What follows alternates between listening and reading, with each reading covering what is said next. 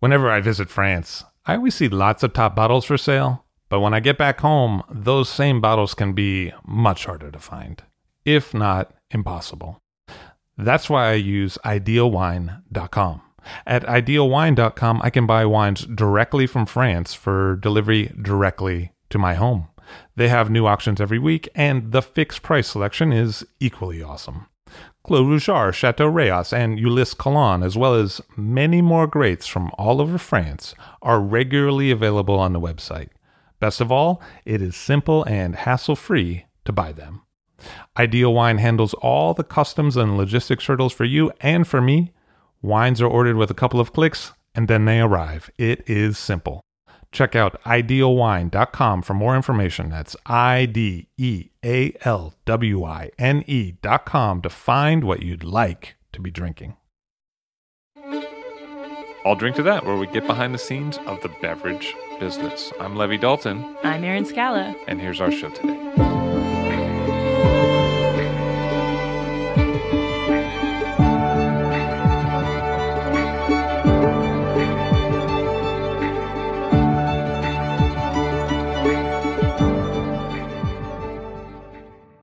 Bob Cabral of the 3-6 Winery in Sonoma on the show. Hello, sir. How are you? Good. How are you doing this afternoon? Nice to see you. Yeah, good to see you as well. Where did you grow up exactly? I grew up in the Central Valley of California, so outside of the town of Modesto, in a little town called Escalon. And my folks had 70 acres. About 30 of it, 29 of it was planted to almonds, nuts, and the remaining portion to wine grapes. Okay. There were some old Carignan vines on there that were about 35 years old when my folks bought the place in 1970. And then we planted another 12 acres of Zinfandel and 14 or 15 acres of Barbera. It's unusual for me to speak to an American winemaker who grew up around vines. Yeah, I grew up straight from the farm, from the farm to the winery. So how did that work? You guys made your own wine, or? We did. My dad's folks were Portuguese immigrants, and they had large vineyards in the Manteca, Ripon, Escalon area that he farmed. And their home ranch was about 60 acres, of which most of it was old vine Grenache. And old vine to us was, 45, 50 years old. It had been around there. I think it was planted actually, before my dad was born. And that's where he was raised, on that particular ranch. So very familiar to him and to us growing up. So we would pick a few grapes. If I'm estimating now, it probably would have been 3/4 of a ton. And my grandfather had these large stainless steel tubs, and he'd make me bleach and clean my irrigation boots, rubber boots that came up to about my knees. And we'd rinse them off, and then we'd throw the grapes into these tubs from picking boxes. And he'd have me stomp on them, and we'd just mash them up. That's how we crushed it. And then he would strain it through, as I found out as I got older, it was actually my grandmother's dish towels, kitchen towels. I think that's how and she'd get really mad, because then she'd have to wash them all. And, they were pretty sticky and gooky and that kind of thing. And we'd make usually like 1 barrel of rosé. And it was actually a pretty balanced wine looking back at it. There was always a little bit of residual sugar. It was very fruity. The fermentation went pretty fast. Not real dark in color, but, a pretty easy drinking wine. And my grandfather didn't really add a lot of sugar. Or, that was kind of the thing to do if you wanted to bump the alcohol up. He had not only, obviously, Portuguese siblings and friends, but also a lot of Italians that they sold grapes to for home winemaking. So the big thing was to, add a little bit of the grandma's cooking sugar from the kitchen to boost that alcohol up a little bit. And that wasn't something usually that my grandfather did. So looking back now, it was actually a pretty balanced wine. And as kids, we would dilute it down with water and, he'd put it in little barrels. And that was kind of what you drank for the year. You were into it. You liked it. Yeah, it was fun because I got to spend the day with my grandfather. My dad would help out quite a bit, but he was really busy farming. And, we had livestock and animals that we had to take care of. And there was always a lot of doctoring. And you had to give animals sometimes shots in the morning and just make sure they were cared for as well. So my dad would take me over to my grandparents for these special projects, if you will. Probably kind of an adventure, like get out of the house. It was. We also, he cured his own olives. My grandmother pickled everything. I mean, seriously, name a vegetable that she didn't pickle, from cucumbers to peppers to cauliflower, broccoli. And she had this kind of blend of spices that she added to everything. And, so I grew up eating a lot of pickled and canned vegetables. That's what you did. My grandfather had a big garden, close to an acre worth of vegetables and fruit trees, which is a lot of food if you really think about it. I mean, some of these plants make a lot of food. So they were always giving food away to our aunts and uncles, cousins. I grew up around a pretty big family. I think my grandfather was one of 9 brothers and sisters, and my grandmother was something like number 6 of 6. Where did you start to think maybe wine was your thing? What's kind of funny is back in the 70s, you could get a driver's license, what they called an agricultural permit, when you were 14. And that allowed you to take crops from the fields to the processing plants. So originally, my dad had me hauling almond carts after they would pick up the nuts to the huller. So there's a husk on the outside, and it's got to go through a processing plant to get down to the shell. And then they would ship the nuts in the shell to like Blue Diamond or one of the growers' co-ops. And then there they had the crackers, and they would remove the nuts from the inside. So, being a kid growing up on a ranch where I drove a lot of tractors, I had motorcycles as a kid just to get crazy on and have fun when I didn't have to work. It was a big thing to be able to get your driver's license. So I got a permit, I should say, to be able to drive by myself to either wineries or to the almond haulers or wherever we were hauling something. So on the weekends, even in high school, my dad would have me drive sometimes the trucks to the wineries. He was delivering to Franzia, Gallo, Modesto, Delicato in Manteca, a couple of different wineries up in Lodi. And I would sit in line, and sometimes it would take 8 or 10 hours to get the truck dumped. They were picked in a set of doubles. These were 18-wheelers. And it was about 22 to 24 tons. So 4 individual containers that had anywhere from 5 to 6 tons in it. And, during that 10-hour span, you get pretty bored, and then sometimes a crusher would break down, or somebody's truck in front of you would break down, and it would take a while to get it hauled out of the way. So I would wander around the wineries, and, that smell of fermentation, it just looked like a cool thing. And, what we were doing in the garage was just nothing compared to these large valley wineries where they were almost like factories. And it was very fascinating to me. And my dad would take me in to see the winemakers, and, they'd have these big labs. There would be people in white coats. When I got into high school, for whatever reason, I gravitated towards chemistry and did really well. I had a great chemistry teacher, a guy just fresh out of UC Davis teaching high school chemistry, and he was a home brewer himself. So he used to talk to us in terms of yeast and bacteria a lot as examples when he would tie together chemistry and biology. So, I'm a senior in high school, and we have this career day, and you're supposed to decide what you're going to do for the rest of your life. And, I was usually trying to figure out who was going to maybe buy us some beer on Friday night. That was usually my biggest concern of the week. And we're looking at different occupations, and I came across a sheet that said enology, OENOLOGY. And I was like, well, I asked the career counselor, what is this? And she said, well, that's winemaking. And I was like, oh, I kind of know about that. So what's entailed on winemaking? And, we were kind of reading through it, and it described a lot of chemistry, a lot of microbiology. And I'm like, yeah, that's pretty interesting stuff. And then the kicker was, I said to her, so do you think they get weekends off? Because growing up on a ranch, you work 7 days a week. And it got to the point, even in high school, I really didn't like vacations because my dad always put me to work. It wasn't like I went off boating with somebody, or, we went to Hawaii. We lived on a farm, and it was a great life, but we never took a lot of family vacations. We used to go to 4-H camp for a week once a year, and that was about it. So she said, well, maybe, I would think when they're not harvesting grapes, yeah, you'd probably get weekends off. And I was like, okay, sold. Sign me up for that one. And it was kind of that simple at the time. So I applied to Cal Poly San Luis Obispo, Fresno State, and UC Davis. And 3 schools, primarily because that's where you could have all your SATs and records sent to before you had to start paying application fees and that kind of thing.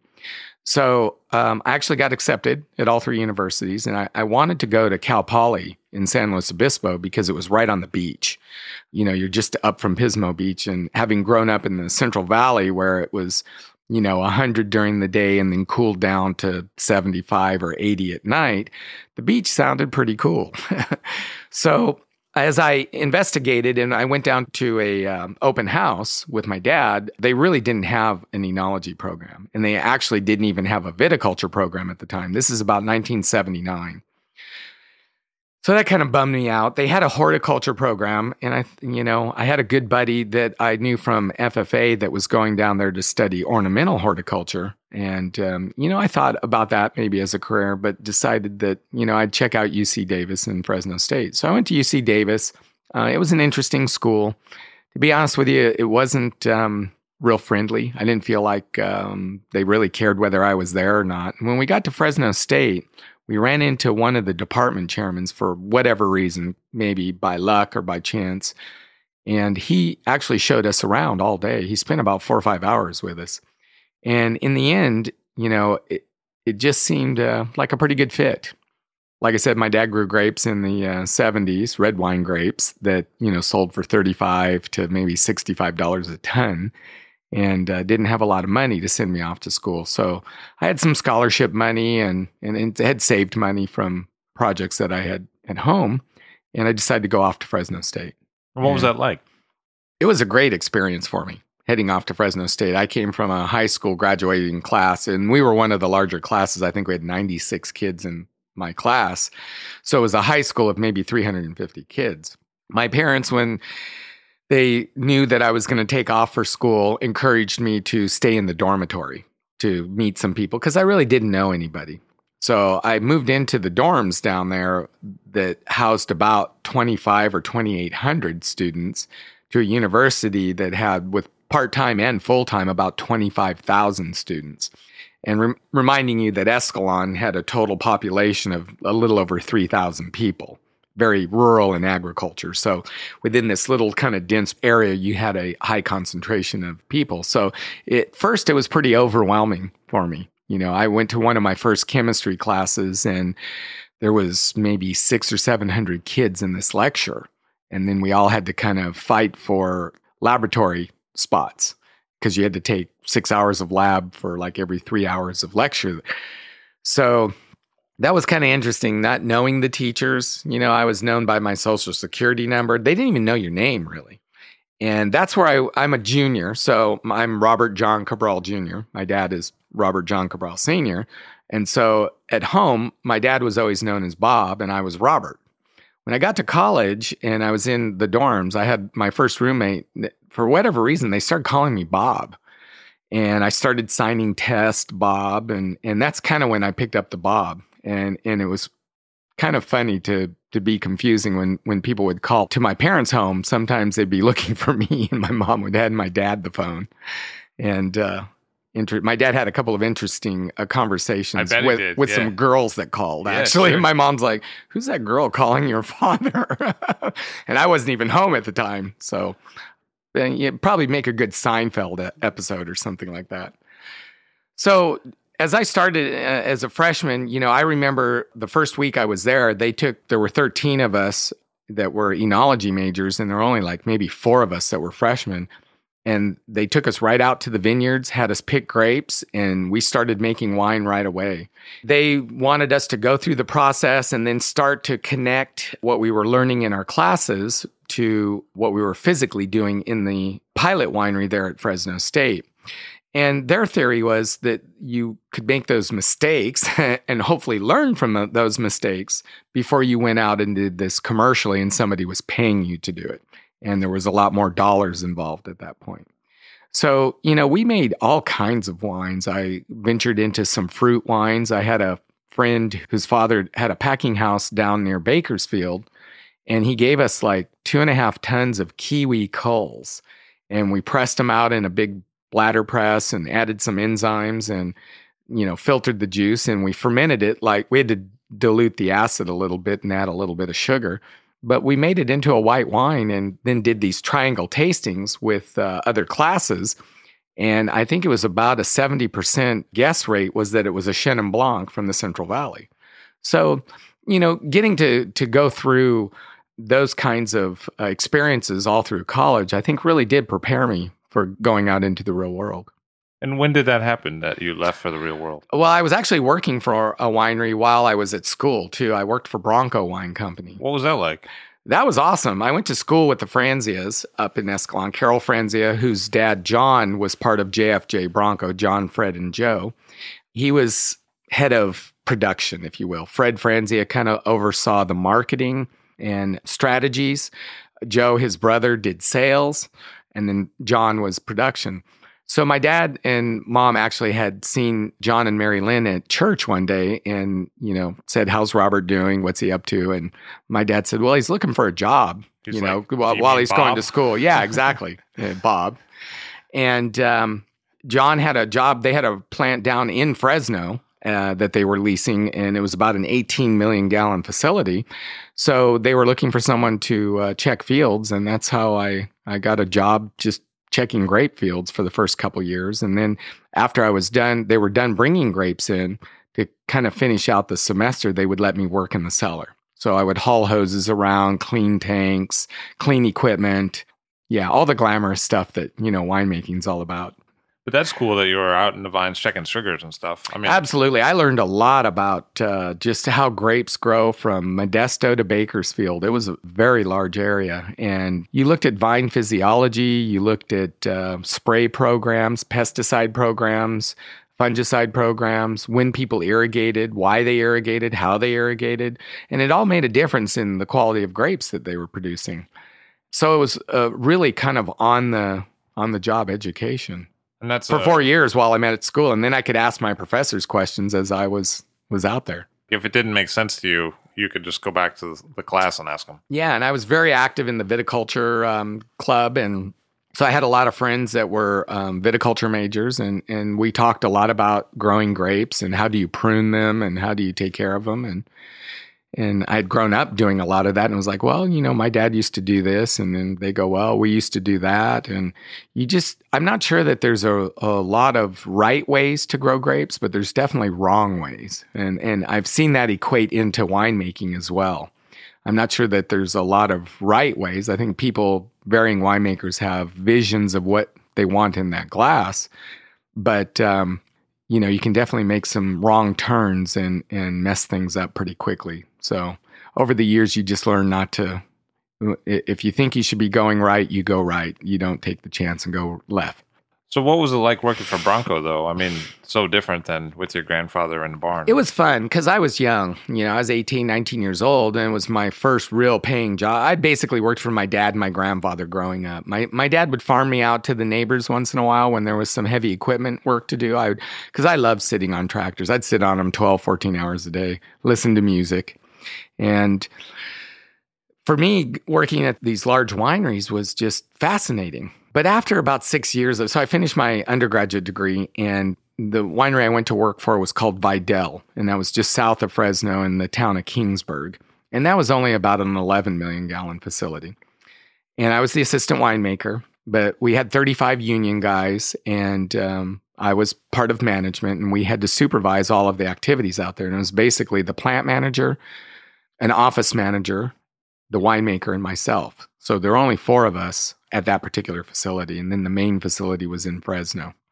So I got a lot of good, practical experience early on. And, I bet, because it's all about practical, right? It is. Winemaking is learning by doing. I think much like cooking or any of the creative arts, I think you just have to do it and, mess up a few times and correct your mistakes and figure out what direction you really want to go. So what was Fred Franzia like? He's kind of a legendary figure for...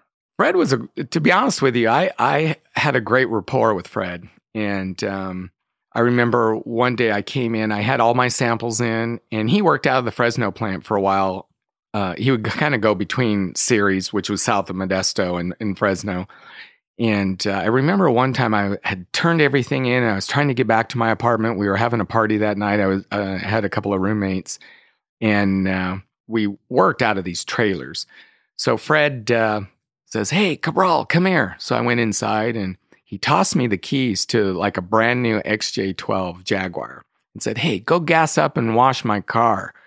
And I'm like, oh, I was trying to get out of there. And I was at least 30 minutes from the nearest gas station and car wash. So I thought, okay, I'm going to stay on the clock. I'm not punching out. And I got in the car and drove it pretty fast to Fresno. I think I got it up close to 100 miles an hour. And he had a phone in the car at the time. So I called my roommates and said, "Hey, I'm going to be late." And they're like, "Well, where are you at?" And I'm like, "Well, I'm driving down Central Avenue, just about to cross Mountain View or one of the cross streets. Doing about 100 miles an hour in a brand new XJ12. And they were like, "No way, bring the car by the apartment." And I'm like, "No, I don't think Fred would take too fancy to that." So I got back there, tossed him the keys back, and, So working with Fred, for me, I didn't have a lot of day-to-day interaction with him, but I really did see witnessed a lot of brilliance in his leadership at Bronco Wine Company. He had a vision of what he wanted to do, and I think he still does it, and makes no bones about it. Doesn't apologize to anybody. Certainly a springboard for you. It was, it was a great job, but I got bored of, crushing 1,500 tons a day. And I had old roommates and classmates that were making wine up in Napa and Sonoma. And I'd go up there sometimes on long weekends and, sleep on their couch. And we'd go out wine tasting and barrel tasting. And they'd show me these vineyards, and they were showing me blocks. Well, here's 3 acres of this. And I'm like, I think the smallest block I check is 45 acres. I mean, they were just big, massive ranches down in the San Joaquin Valley. And I just became more and more interested in the more we tasted, just in the process and those wines. So finally, in 1986, the union struck over a labor deal. And we had to hire a bunch of scab labor, which was actually, looking back, was good because I got to actually run equipment and I had to train people on why we were doing things and how we did things. But it was super long hours and just very draining physically on your body and mentally, keeping track of everything. And after that, I thought, this isn't fun. And I applied to 20 wineries in Sonoma County, just blind applications, and 20 wineries in Napa County. And I think I got maybe 3 letters back. And a couple of them were harvest jobs. And then Deloach Vineyards in Santa Rosa had an assistant winemaker job. And so I went up there and interviewed, and that's when Randy Ullum hired me in late 86. I think I started in something like February of 87. What was that like? That was great because all of a sudden now my smallest tank at Vidal was 52,000 gallons, and we only had 4 of those. So the next smallest size was 105,000 gallons. The largest tank at Deloach at the time, I think, was 3,000 gallons. And we had a lot of small porta tanks, 250 gallons, kegs, barrels. And then I drove forklift. I got to do everything, run bottling lines, crushers, presses. And I did that for 6 years. And we grew the brand from about 50,000 cases in sales to about 150,000 cases in 6 years. And they probably liked you because you could do that kind of volume. They were like, this is somebody we can grow the company with. This is a guy who can do serious volume if he needs to. Yeah, I wasn't afraid to do volume. I just learned that the quality of the grapes really kind of determined the quality of the wine. Randy was probably one of the most influential winemakers I ever worked for because he was just very meticulous in everything he did. We had to be super clean. He was a clean freak, if you will. And I remember in college, the professors telling us that, there's a lot of things that are going to be out of your control when you get out there, from Mother Nature to labor forces, all kinds of things, but you can keep things clean. And, if you walk into a winery and it smells like a winery, there's something wrong. It shouldn't have moldy, musty, dirty smells, because those can actually be absorbed into the wine. And Randy taught me a lot about sanitation and making sure that things were always kept clean. And then I was able to go out into these vineyards and learn about how people were growing them. Cecil Deloach had invested in several estate vineyards around there. We were doing new plantings, different root stocks, different clones. So it was really a fun and exciting time to be growing. After about 6 or 7 years, it got to be for me a little much. It was a lot of volume for the quality we were trying to make. At times, I felt like we couldn't get it all done in one day, and I wanted to go a little bit smaller. And that's when I went to work then for the Cundys in Sonoma Valley outside of Kenwood. And I got hired as the custom crush winemaker there. And this was the early 90s. So they had a little extra room in their facility and they were renting it out. Right. They had built like a 200,000 case winery, and they were only like a 20,000 case brand. And they had taken on about 6 or 8 clients. And we started making wine actually for Bronco. Again, Mary Edwards was doing barrel ferments for the Laurier labels and a couple of other Bronco labels. Paul Hobbs made his first couple of vintages there, which was really cool. That's when I got to know Paul. And I think the world of both of those two. I mean, definitely mentors. I learned a lot in those 2 years from both Mary and Paul. There was a guy named Lester Hardy who was a consultant for Fritz Maytag, and he was making wines from the York Creek vineyard that Fritz owned. Did barrel ferments for Steve McRosty 1 year. We were storing barrels for Kenwood, Deerfield Ranch. So my job was to interface with these consultants or winemakers and make sure that we were taking care of their wines the way they thought the wine should be made. Not necessarily the way Cundy made wine or the way Bob Cabral thought wine should be made, but pretty rigorous, detailed instructions of this is how we want our wines taken care of. And that's when I really learned that there are a lot of different ways to make wine and still get to the same endpoint. Extremes at that time, I can remember Mary using SO2, cultured yeast, very analytical, if you will, not in a bad way, but this is how she kept track of things and how she measured things, measured success. Paul Hobbs, no SO2, just let it start fermenting when it starts fermenting. Modify punch downs per extractions. His wines were not very formulaic at all. And I saw him spend a lot of time tasting his wines, as well as Mary too. And yet they still got to the same endpoint. I think they both set the standard in wines. They made great wines. I think they made great wines, yeah. Probably you saw some punch downs, probably you saw some pump overs. Pump overs, yeah. We had a French intern one time that was pumping over Cundy Petit Verdot into Paul Hobbs Howell Mountain Cabernet. And I'm glad I wasn't there that day. Yeah. It wasn't under my watch. But, I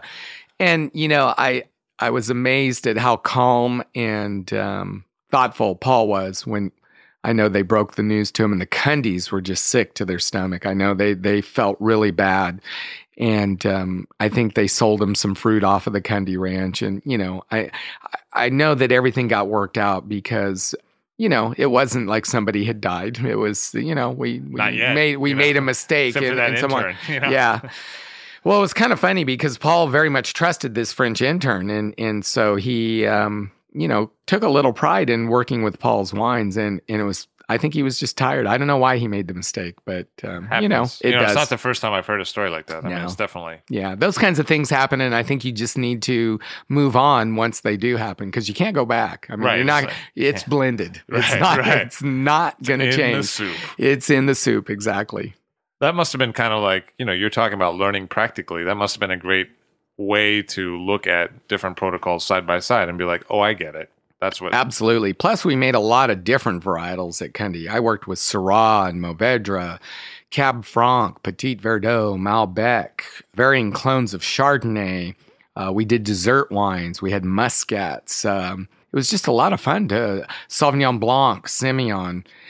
The Cundy Ranch, Kenny Brook and Wildwood were just amazing vineyards with varying soils all the way up from volcanic red clays to these really kind of rocky river bottom soils as you got down towards the bottom of the hills near the town of Kenwood. It was just amazing to see the differences in how you had to farm them literally block by block and how that could influence the flavor of the wines.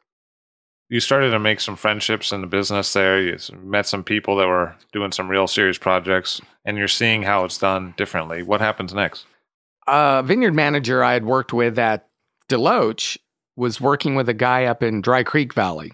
And he needed some help. He had some excess Chardonnay around, I want to say 1993, maybe 94, and asked just for some advice. And so I was living up in Healdsburg at the time and commuting down to Kenwood. And I stopped by the winery after work one day. This was Alderbrook at the time. And the guy that owned the vineyards around it was going to make some Chardonnay. Was there how would we go about doing that? And they were going to make it there at Alderbrook. So I kind of laid out a set of directions, and I said, do you like oak? Do you, how much do you want to spend? We can do a lot of different things here, and I think I ended up kind of, if you will, consulting, not being paid though. We probably made 20,000 gallons of Chardonnay that he was going to sell on the bulk market, and some of it was barrel fermented. We had a couple of smaller tanks that I tried these oak pellets or tea bags. They were kind of, some of those oak alternatives were starting to come out. And I thought, what the heck, let's try these things and see what happens. He was going to sell the wine off to somebody else anyway. It wasn't like he was going to bottle it under his own label. I mean, so curiosity is kind of part of your thing. Yeah, exactly. And why not? And I said, I've never really done this before, but, I've tasted wines, and, I was in a research group and a couple of tasting groups. And I said, would you mind if we tried this? And he was like, yeah, no, go for it. So after that vintage, the wine turned out really well, or George seemed to like it. And he approached me about doing a consulting gig full time, paid consulting.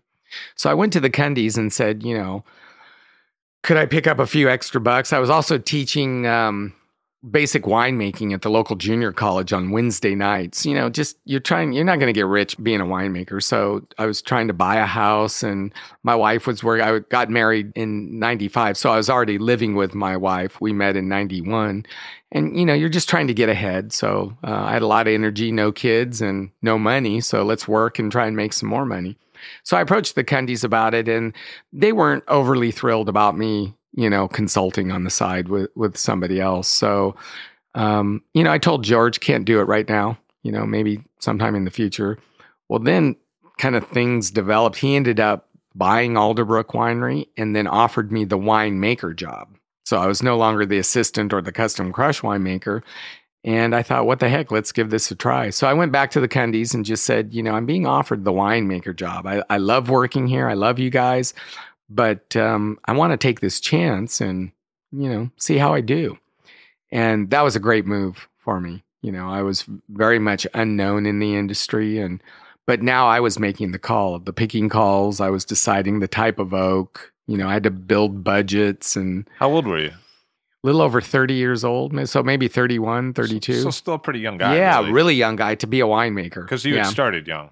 Because I had started young, absolutely. So to actually get kind of that head winemaker job at that age was, pretty unusual for the North Coast.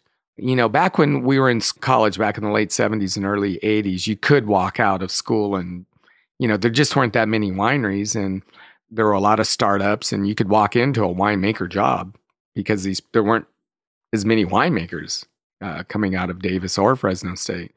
And that window closed pretty quickly in the mid 80s. And there was a big rush of people. I can remember the Fresno State program, instead of 13 in the whole program, they were graduating, 20, 25 per class in the mid 80s. And I know they got bigger and then toned down again. And then there's always, kind of the cycles of any, I think, occupation. So what was Alderbrook like? Alderbrook was where I was able to really kind of put my thumbprint on the wine industry. And they were selling maybe 4,000 or 5,000 cases of wine. I had 3 cellar guys working with me, and we grew the brand because there was about 80 acres there. So we used to crush about 200 tons of Chardonnay and 100 tons of Sauvignon Blanc. And within 3 years, we were selling around 25 to 30,000 cases of wine. And George had hired a really good GM, an industry veteran, a guy named John McClellan. And he had contacts all around the U.S. and knew how to market wine. He'd spent years at Geyser Peak Winery. And we just built this team up, and I was making wines that were being heavily awarded in magazines. In fact, I think one of the greatest compliments that I ever got was we'd submitted a Zin to Robert Parker in the mid 90s, and I think he gave it like 91 or 92 points, which was definitely the gold standard. And you didn't get many of those. When you broke 90, it was a big deal back in the 90s. That's what I remember Alderbrook 4 was in. Zin, yeah. I had this old Vine, old Zin program that was probably 15,000 cases, and they were big, rich, ripe, good acidity, very balanced kind of wines. And, Robert Parker had given the descriptors, and then his last sentence was, "And who are these guys?" So, he really, I knew at that point, there was no bias that this was made by, an Andrei Chelichev protege or somebody who had the pedigree or credentials in the North Coast. This was just somebody that was doing a good job of making wine, and he didn't know who I was. And that made me feel really good, because you do build relationships with these writers over the years. And, as much as I think they try to be unbiased, I think they like certain styles. They taste wines that just make them happy. And so they're going to give good scores to them. And personally, I don't think there's anything wrong with that. So this went on for a few years, and George was making a lot of money, and we had some differences in compensation. And I decided to look for another job. And a couple of big articles had come out on me in like Wine and Spirits magazine. I think Wine Spectator had written something about me in one of the columns. So I kind of let some of my suppliers know, barrel makers, That's a good president, way to go about and it. just that, I would channel. entertain. Yeah, I would entertain. And that's when Jess Jackson at Kendall Jackson found out I was available. And they recruited me for the Hartford Court winemaker job. Dan Goldfield was the director of winemaking at the time, and Dan is just a phenomenal Pinot and Chardonnay winemaker, and I learned a lot from him working under his direction. And we made some great wines in 96, 97, 98. Those were good Hartford Court vintages. And it was kind of funny because I have this great job at Hartford Court. I got a good rapport with Jess. And then out of the blue, I get a call from Bert Williams at Williams-Sonoma to meet him at the winery one night. So I stop there after work, and we spend 2 or 3 hours tasting. And at the end of the evening, he said, "I'd like to introduce you. We've sold the winery to John and Kathy Dyson of New York, and I'd like to introduce you to John. He's looking for somebody to replace me. I'm retiring." And I was like, "Well, I got a job, Bert. I don't really, kind of the crown jewel of the Kendall Jackson Artisan and Estates." And I said, I'm not sure that I really need a job.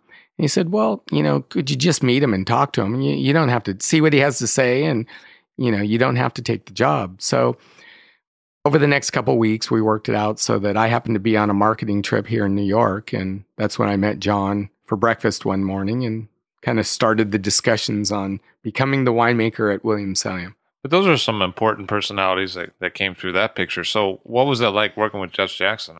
I remember sitting down with Jess and tasting wines, and, he was making strategic business decisions.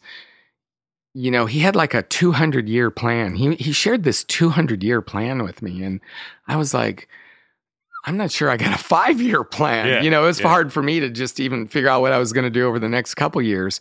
And he was making strategic business decisions, for his grandchildren and great-grandchildren, really building a legacy early on in his career.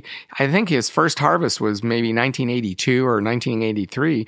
The place was barely 15 years old, and he had this really dynamic company that was just exploding and exploded for literally a couple of decades. He was just a wonderful man to taste wines with. He was so into the winemaking. Oh, he was a wine guy? Oh, if you got his attention with a glass of wine, he looked you straight in the eye. He never broke eye contact, and he wanted to know exactly what you had done to make that wine. He was fascinated with what we could do as winemakers.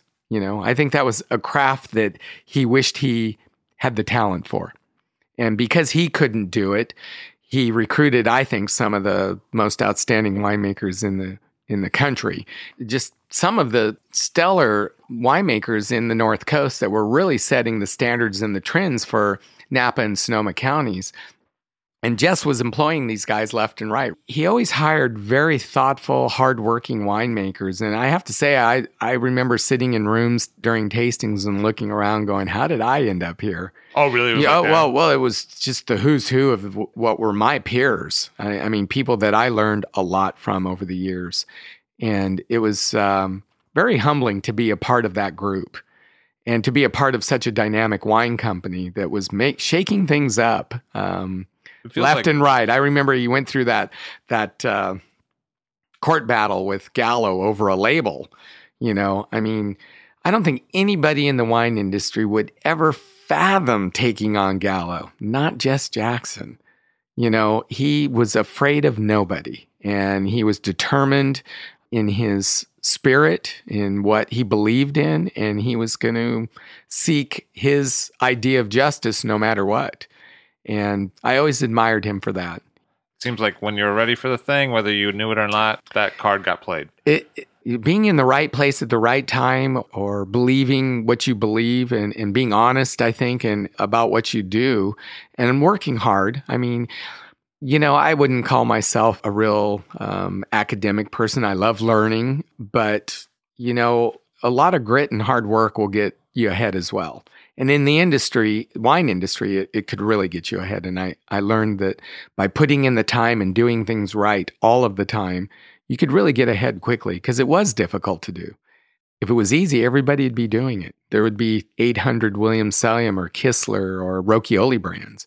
There aren't. There's like a dozen of them out there. And that's because these people have just literally dedicated their lives, their families' lives, the people that help grow the grapes' lives.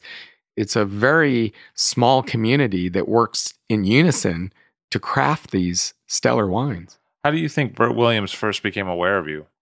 I had joined their list when I was in graduate school. So I met Burt and Ed in the mid-'80s. I had a buddy that was working up at Dry Creek Vineyards, and he said, you got to try these Pinots. These are, and I really wasn't too hot on California Pinot. And I know a lot of people still talk about the early Chalons and, the Carneros Creeks, Bouchain, Acacia, and they were good wines. I think even the winemakers from those days, like Larry Brooks at Acacia, would say those probably weren't his best wines.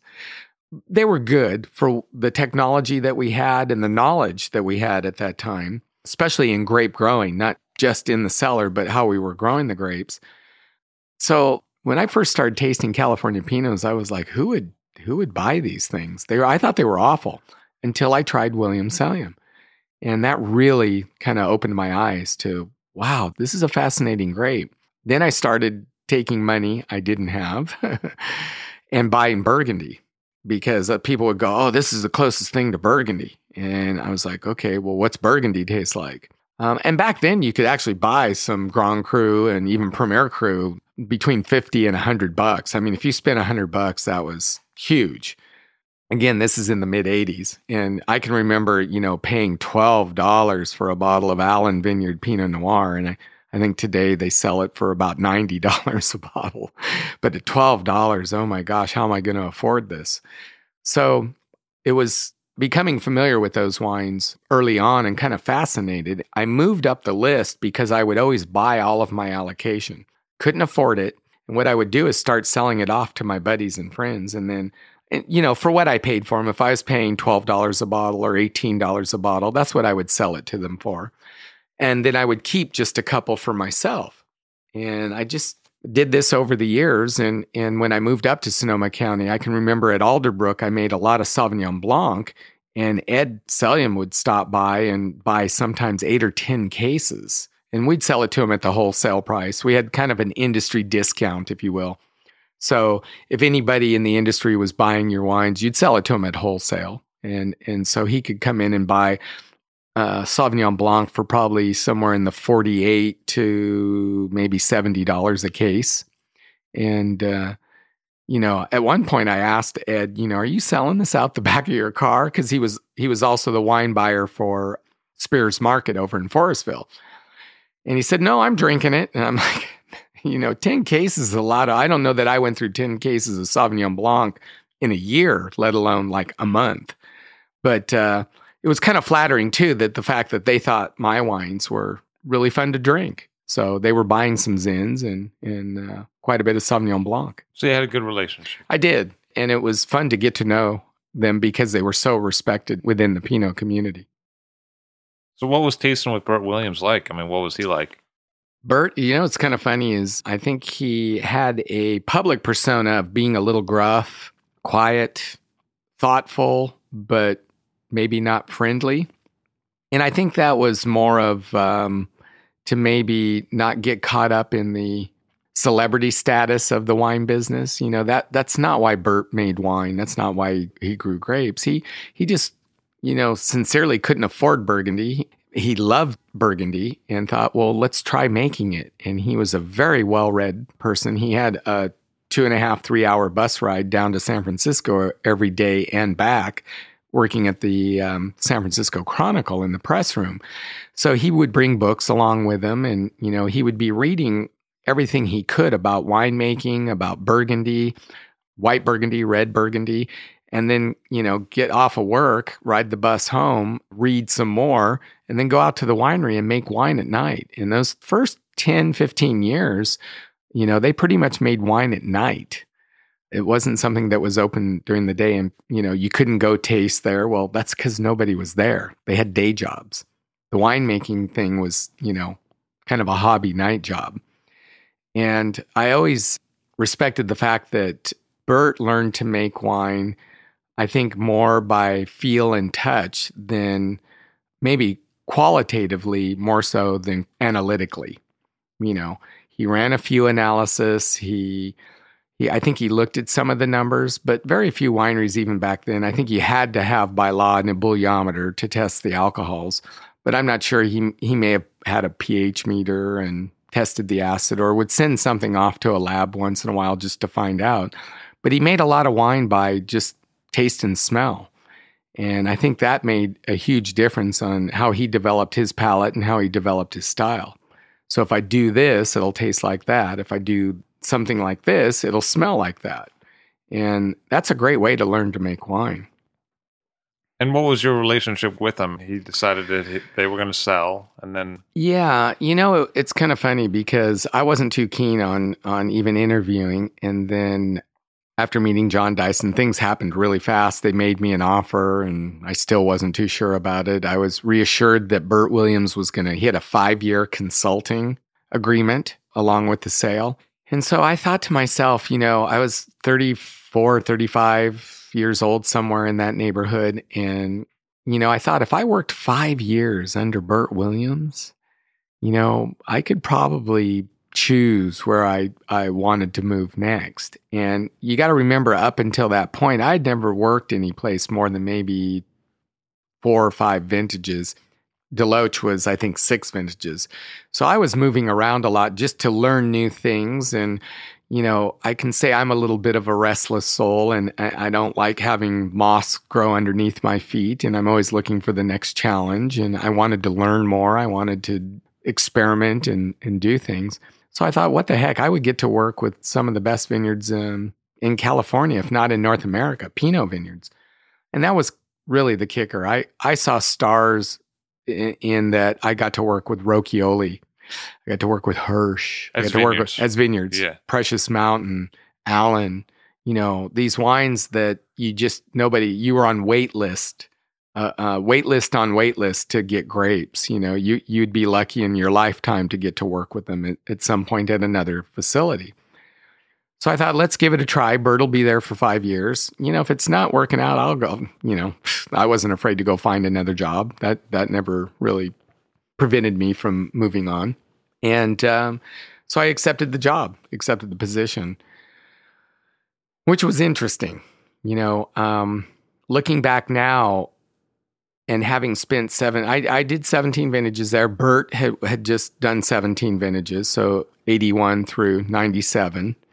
And as I was finishing the 96s, bottling those wines, and then blending the 97s, Bert was not around as much as I thought he would be. And I kind of felt like I was a little bit left more on my own than I was prepared for. And it wasn't because I think Bert was upset with me or upset with Dyson. I think it was just very personal and very painful to kind of give up your baby. You put so much heart and soul into these things, and his name's on the label. My departure after 17 years was emotionally painful. It was something I needed to do, and I think change is good in life, and I don't regret doing it. But it was still an emotional thing, and not just for me, but for my family as well. My daughter was born during the 2001 vintage. We lived on the Allen Ranch. She doesn't know anything but Williams-Sonoma, And I think that a little bit of where you're at defines who you are, especially within your profession, whether you work at Pixar or Microsoft or a winery. So I think Bert may have lost a little bit of his identity, especially because his name was on the label, and that was very painful. So coming to the winery was not something it wasn't a happy place for him at that point. He had made the decision to sell, no regrets, let's move on.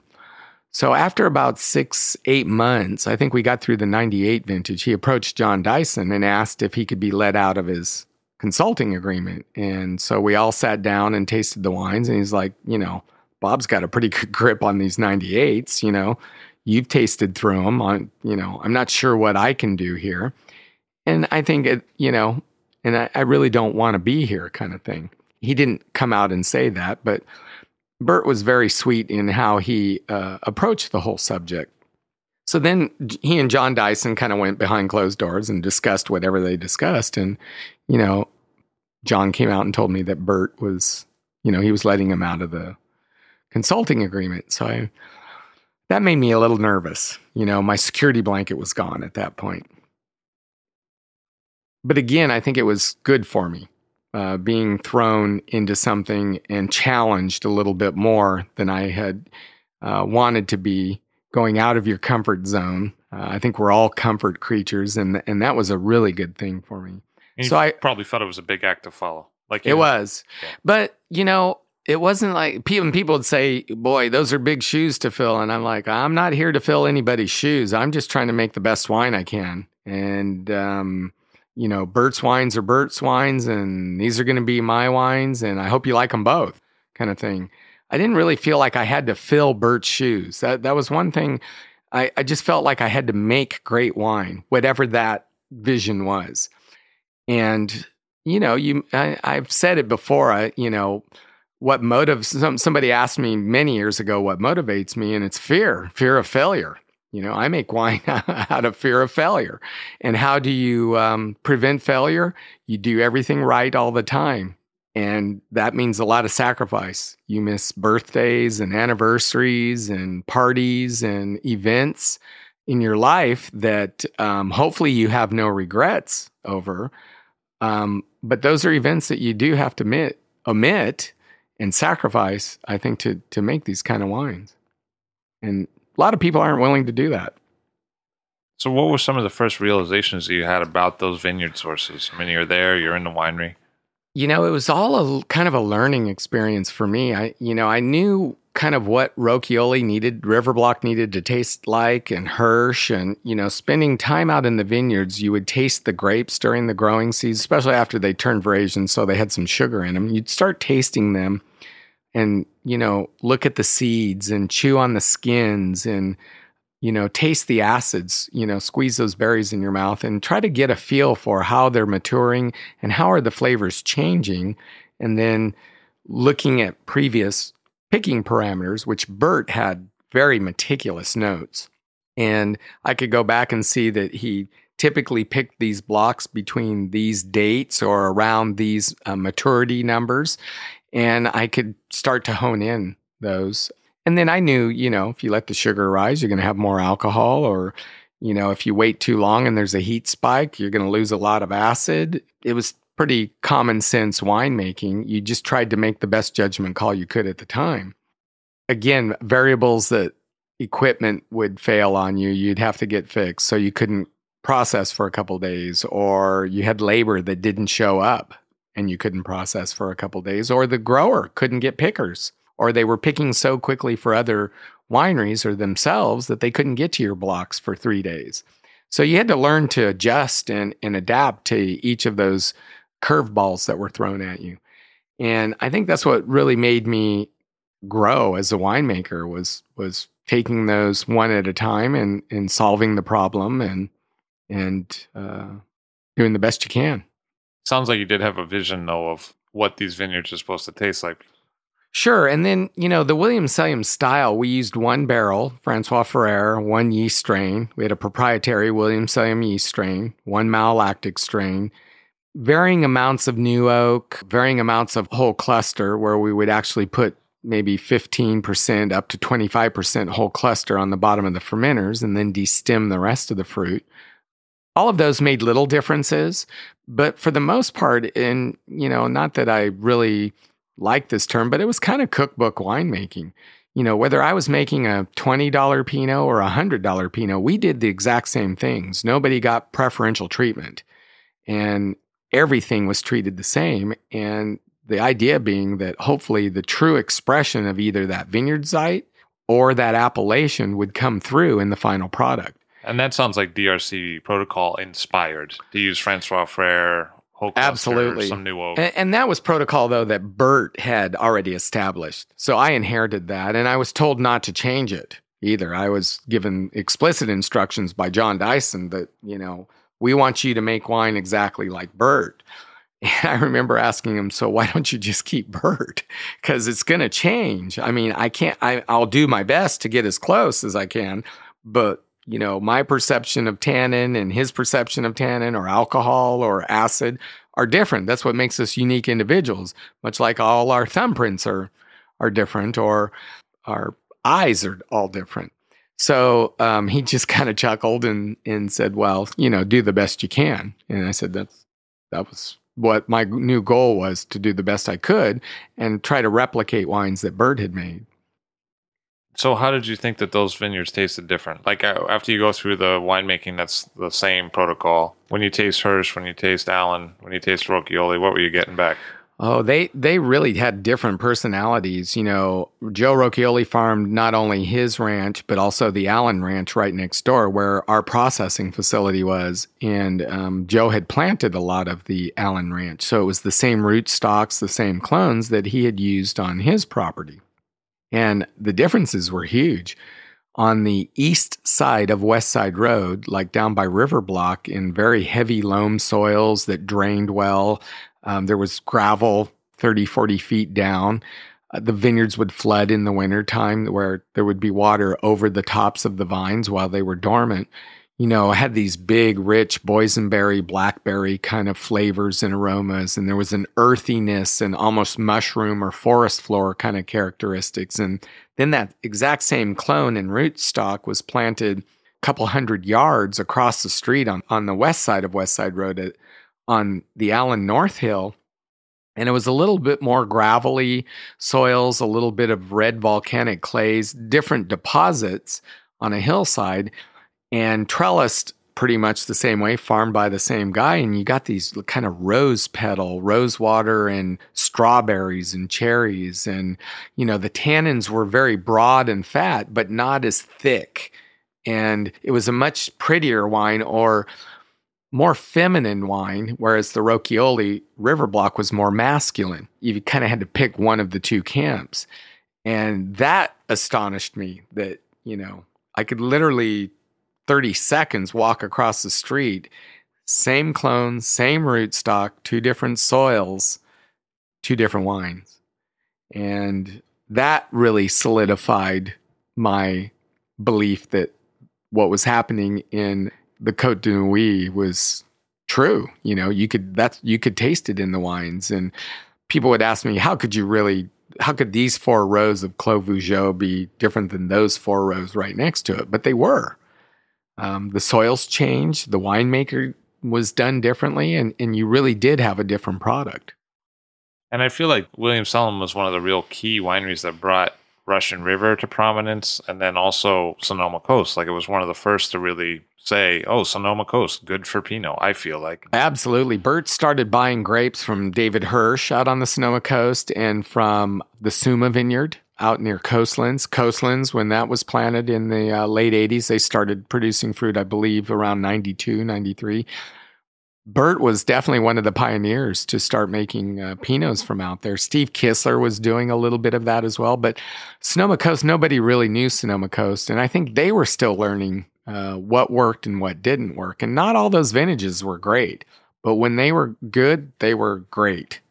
And I always like to say in the Russian River Valley, if you're making the investment in a vineyard in the Russian River Valley, you're going to have probably 3 years, 4 years that you're going to make just stellar wines. And then you're going to have maybe 6 more years, 6 or 7 years, that they're going to be really good wines that you farm, but you're going to get a crop every year. Out on the Sonoma Coast during that same 10-year period, because of the inclement weather and the influence of the Pacific Ocean being so close to the Pacific Ocean, you would probably lose 2 crops in those 10 years where you wouldn't pick a berry. 2 to 3 of those vintages will probably be the best wines you ever made. And the rest of them will be, again, solid vintages, but maybe not spectacular, but will define the Sonoma Coast. So if you were making that investment out there, yields were low, but at the time in the late 80s and early 90s, and I believe David Hirsch bought his ranch in the 70s, land was cheap. You could buy 2,000 acres for $400 an acre, not $100,000 in a planted acre now. So these guys were experimenting and I think having a lot of fun. Their failures, they dumped down the drain, and the successes, they bottled, and people went nuts over them. But that must have put you in a unique position, because there you are trying to figure out how you're supposed to interpret Sonoma Coast fruit, and there's not a lot of people you can ask. Right. All I really had was the growers to work with, and having grown up in a grower family, I knew those were my real lifeline. The manager. So up at Hirsch, if you didn't know Averado, his lead guy, you don't know Hirsch Vineyard, because Averado was actually getting the work done, and he was able to do the timing and make it happen. And if you couldn't find David and you had questions, Averado had the answers. And, and I think he was learning just like the rest of us. You're going to make mistakes, and you learn from those. And again, avoid doing that in the future. William Sellum, a lot of people talk about the reds, but there were some whites. Bert was making a little bit of Chardonnay. I know Gail Sellium, Ed's wife, loved Chardonnay. So yeah, they did a few barrel ferments, primarily from the Allen vineyards. That was some of the first barrel ferments, and they used to pretty much drink it all. And then they started doing a few more, and then they started selling it to folks. We expanded that when I got there, definitely. I looked for other sites. We were making Hirsch Vineyard Chardonnay. Hawk Hill was a new vineyard that we acquired some fruit from in 1999, and then in 2000 we made some Chardonnay from Charlie Heinz Ranch out in Occidental. So very cold sites, which was tough because you were constantly fighting botrytis, and Chardonnay tends to mature a few weeks later than Pinot on the same site. The first William Sellium Estate vineyard out at Drake near Guerneville, there were a little over 2 acres. It was like 2.18 acres of Chardonnay planted out there. So we had an estate Chardonnay that actually got blended. I would declassify barrels from all of those vineyards and just make a Russian River blend. And we kind of gave up on that, or I made a single vineyard, I think in 2006 from the Drake Estate. And after that, pretty much most of the barrels made it into the blends. And if they didn't, it was like the Pinots. We bulked them out to somebody else. And you did some Chenin Blanc. We did. During the construction of the new winery at the Lytton Estate, John and I were drinking these old Domaine de Beaumards from the Loire Valley. So, 10-year-old Chenin Blancs. And I was fascinated. I didn't know much about them till it was John that said, "Have you ever had these before?" And I think we were at the farmhouse out on River Road in Forestville having dinner one night. And I said, "No, let's try this." And I was just blown away that you could be drinking a 10-year-old Chenin Blanc, and just the flavors and the complexity and how well it went with food. So John said he had some Chenin Blanc down at Vista Verde up on this hill that we called Limestone Ridge. And I started making Chenin Blanc, I believe, in 2006. And the 2006 and 2007, I was picking them too ripe. I didn't like the way the product had turned out. It was only a couple tons, so I ended up bulking those wines out, sold them to somebody else. And by 2008, I had kind of honed in. I was doing half barrel ferment, half stainless steel. And I think we did bottle the 2008, but it was primarily barrel fermented, neutral barrels, like 10-year-old barrels. And then I bought a concrete egg. And I started fermenting it in that. So then the next vintage, either 2008 or 2009, was half concrete, half stainless steel. And I only bottled the concrete egg portion and bulked out the rest. And then I bought another egg. And that was I think I finally bought a third egg in 2012. And that was the extent of the program. But the inspiration was to try and make a wine similar to Domaine de Pommard Sauvignon. What did you learn along the way? I mean, besides the vessel. What I learned on those first couple of vintages was that we were growing the grapes wrong. And I was getting extreme carbohydrate buildup without really getting any phenolic ripeness. So I was waiting till this stuff was 24 or 25. That's when it tasted good. Yet I had alcohols. I tried de-alking and, you can do all that stuff. And I guess if you have to, then you do it. I'm not here to judge winemakers that de-alc or do any of that. I think technology is beautiful, and that's why you don't find bad wines. They may not be great, but they're not spoiled. They don't have high VAs. They're not, as dirty as what we used to drink even in the 90s sometimes. People can take the VA out of it. So I tried some de-alc experiments on it and didn't like it. So I, again, bulked the wine out. So I said, okay, let's go back to the source. And we started working with the vineyard manager, McGill, down at Vista Verde. And I approached him and said, what if we start limiting canopy? And I went back and reread Richard Smart's Sunlight into Wine. And his whole theory was that you had so many square meters of leaf area per kilo of fruit should produce, a certain quality. And he was pushing more in the higher tonnage too, because it needed to be economical for the farmers. You can't, especially academics have sometimes a hard time because they're funded usually by the larger wineries. I mean, William Siam didn't have a budget to give to research at UC Davis or Massey University or Adelaide University. So, they rely on the big companies like Penfolds or Gallo or Kendall Jackson. And so rightfully so, they're trying to do research that somewhat benefits them as well. So I said, what if we started taking the canopy down by either hedging or limiting the amount of leaves and taking it down to one cluster and just trying to slow down the vine, minimal water, maintain vine health, because I still like using products like after harvest. I'm a big believer of using fish emulsion in the drip irrigation to build up a lot of those micronutrients and then the flora in the root system, in the soils around the roots. So we started hedging a few rows, and there was enough product there or enough vineyard land there that what I didn't take just went into like a mixed white load to somebody big, maybe a Constellation brand or something like that. So there wasn't a lot of pressure to get it right because we had expensive land, expensive grapes. John Dyson was very open to letting McGill and I pretty much, if we could provide him with a thoughtful way of doing this and what we were trying to achieve, John knew enough about viticulture to just say, yeah, that sounds good to me. So we started taking the canopy down, and by about 2008, what we had kind of settled on was 8 to 10 leaves on a cane per cluster.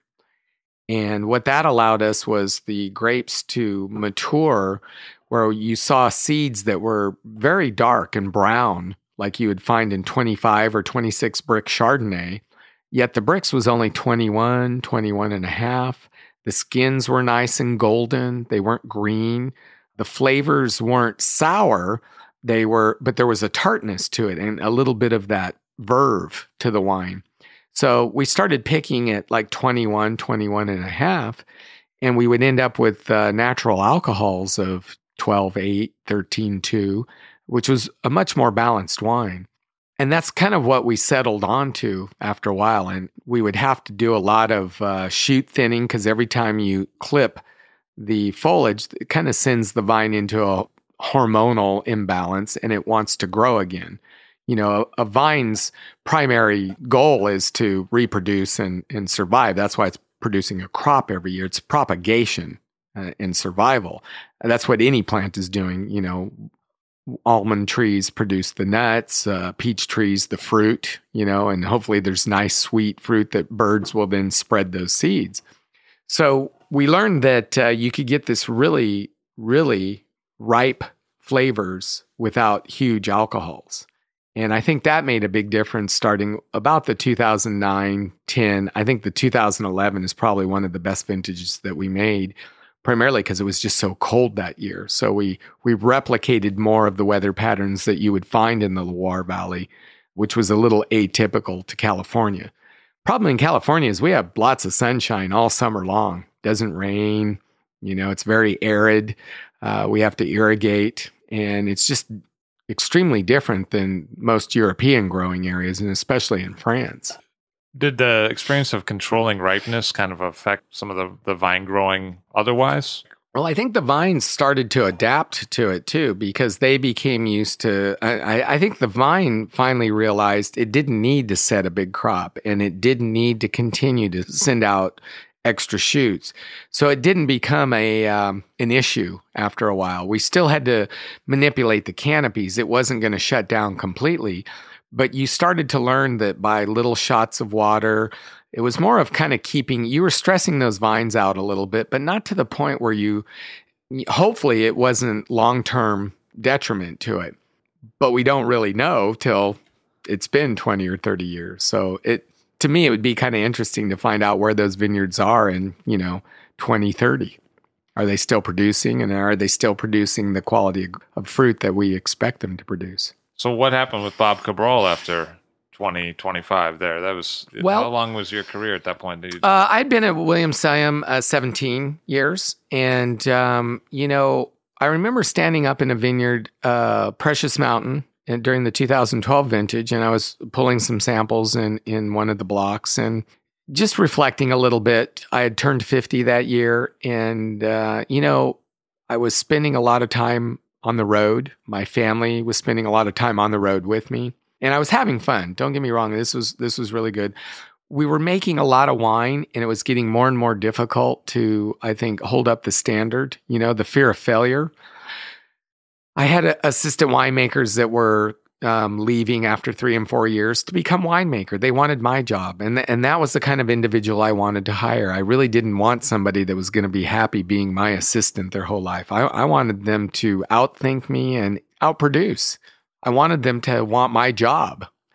And they all moved on to become very successful at other places. And I think that's been as gratifying as any wine I've ever made. The fact that I've had these assistant winemakers come back to me and take me out to lunch and say, I'd have never survived if I hadn't worked for you for those 3 years or 5 vintages. And, at the time, sometimes I thought you were pretty tough on us. You wanted it done right all the time. But now I get it. Now I know why you had us do this.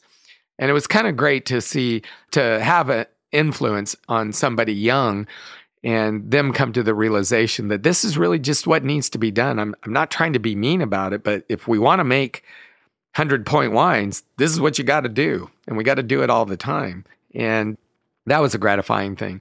So I'm kind of reflecting back. My daughter was maybe 11 or 12 at the time. And I realized I was missing a little bit of her life. It seemed like more frequently I was missing school functions, or I was late to basketball games, or activities that were a part of her life. And only having one child, knowing that, they're only with you really for a fairly short period of time. And as I walked down the row and I thought about that, so I was kind of missing Paige's life. And then I was missing a little bit of my relationship and my life with Heather, my wife of 20 years.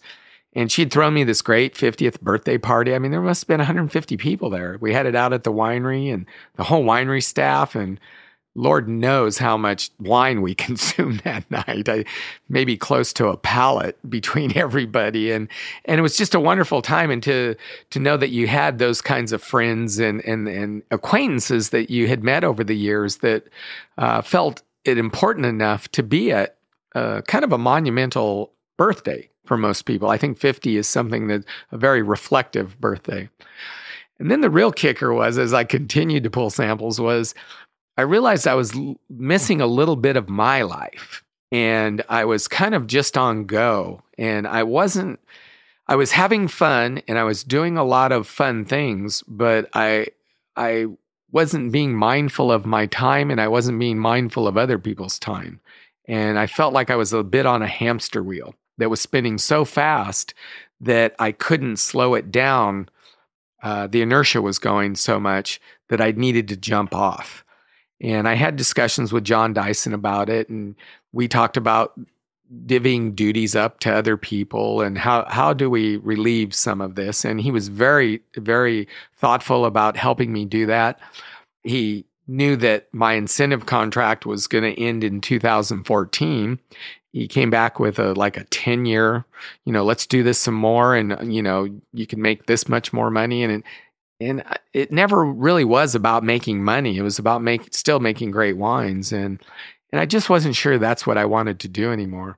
So I decided that I would just take that leap and jump off the hamster wheel, and hopefully they could jump on or slow it down and keep the machine going. That revelation came about mid-2013. And John and I said, okay, let's get through the 2013 harvest. We'll keep setting up the staff and procedures and handing duties over so that we really don't want to alert anybody at this point, because we don't want to kind of shake things up. And I didn't want people to be upset about it. And, but by about February of 2014, John said, okay, we've kind of done the first phase of this project. Let's do the second phase, which would be now to announce it. You're going to leave. So he went to the staff and we announced it one day when he was out there. And, I think a few people were kind of shocked. And I told them that, I was still going to be around through 2014 and I was going to live in Healdsburg. I'm not going anywhere. And just out of professional courtesy for any of them, if they had a question about anything, I wouldn't hesitate to answer those phone calls. And by about July of 2014, then it was decided that he would let the winemaking staff, Jeff Mangahas was the winemaker, and the staff, go through harvest, finish the growing season and go through harvest while I was still on the payroll and in a consultory role, and see how they did.